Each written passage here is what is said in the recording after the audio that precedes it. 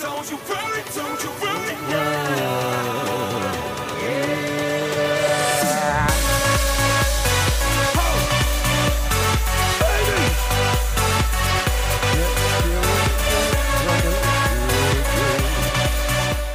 Welcome back, Friday form panel, party atmosphere here. It's going to be a fill up tomorrow night, hopefully. But I'll tell you what, this 3-year-old affair is.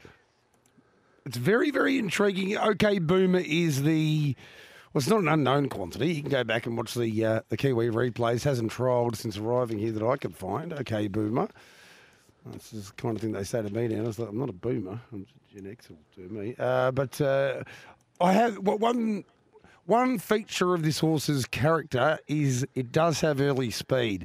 Now, Cheers to Lou flies out. We know that, Dan, but one suspects with the services of one of the all-time gate drivers in Jack, and the fact that they've kept this nice and short at 240 indicates there's a very good chance that OK Boomer might be leading. But I tell you what, I'd want to, because if Cheers to Lou did get across, then 6 and 7 come across as well. And Major Celebrity first up from a break seems massive odds at 9. What did you make of it?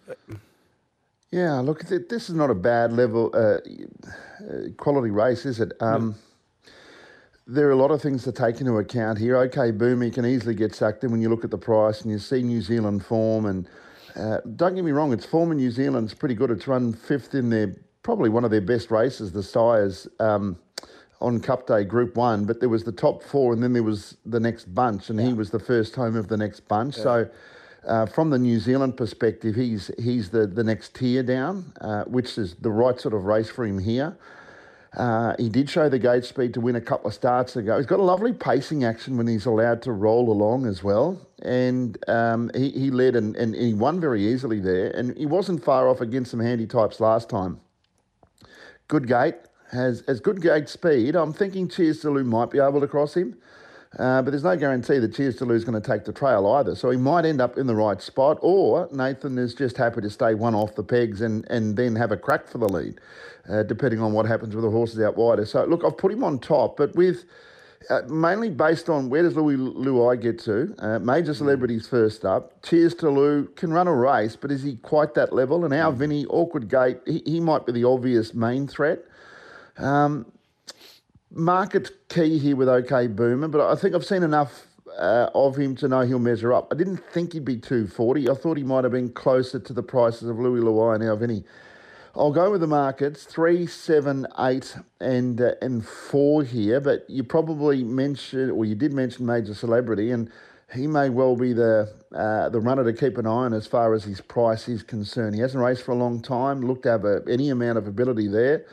And he could very easily figure here. It's an intriguing race, 3, 7, 8 and 4. I've gone 3, 6, 7 and 8 here. So, yeah, Cheers to Lou I just don't quite think is at that level.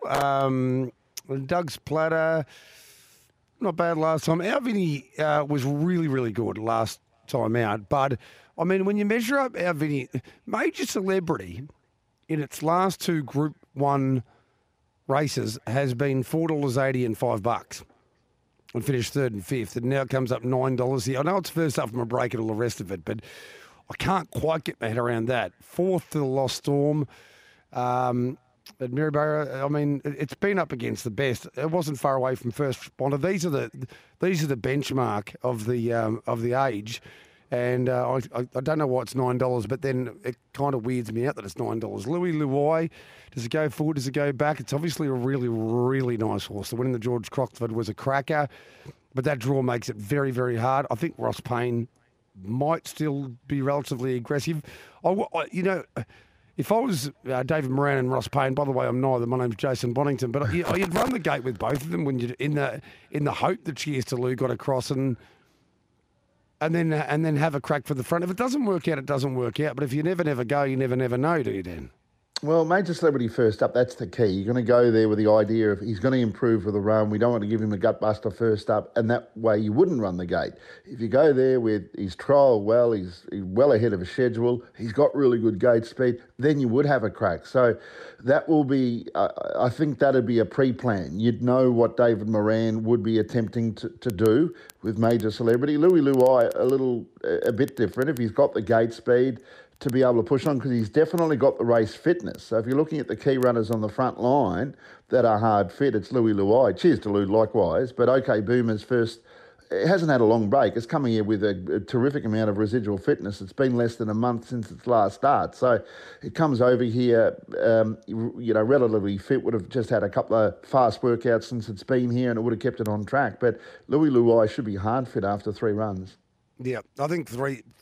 I'll be playing 3 and 6, or 3, 6, 7 and 8 maybe. Or maybe if they back OK Boom before the quaddy starts, I might have one with him, one out, because he's been kept a lot safer than I necessarily expected. What did I mark him? About $3. So $2.40 is not crazily shorter, but at least it's indicating that they do have confidence that the horse will run well. First up on Australian soil. We'll take another break, because I think we've got 2 more to clear. We've only got 1. Oh, maybe we might take race 9 now. This is the Aldebaran Park Sweetheart Trot Final. Normally, as I mentioned, these races, there's quite often quite significant, obvious class discrepancies, but I'm not sure that's the case here. It's a tough old race. There were some really eye-catching performances in the heats. Lady Madge Lewis, Aldebaran Tanisha, then you've got Glamour Stride, beautifully bred out of Real Babe. We think it's the better of the 2 Chris Lang runners. Chris has decided to drive Glamour Stride over Satin Stride. Then you've got Mulberry Pie, who I think will be trying similar tactics to in the heat, leading and taking a trail on Am. There's a bit going on here, Dan, isn't there? Yes, indeed there is. I found my value runner for the night. Long shot for the night, if you like. I didn't really know what price it was going to come up until I had a look late last night. But I'm thinking the Glamour Stride heat was the stronger race. So I've used... my selections revolve around that race, but Aldebaran Tanisha, a lightly raced mare, the way she finished off there, I mean, it was really strong to the line and can benefit off that run, I would have thought. Look, I'm not saying it's going to be easy. She is out of the draw, still learning, as many of them are. Plenty of other horses have got far more experience than her, but I think she's got tremendous scope and she's really good value. So 12, Aldebaran Tanisha. The 8 is Glamour Stride, who's building up a pretty good record, good enough to run in a Group 1 race 2 starts ago. Glamour Stride, and over the course of a couple of preparations now, she looks a nice filly. And I expect there's further improvement in her as well. Easy to say once she's only had 4 starts, but I like where she's going. I think stablemate Satin Stride can be considered.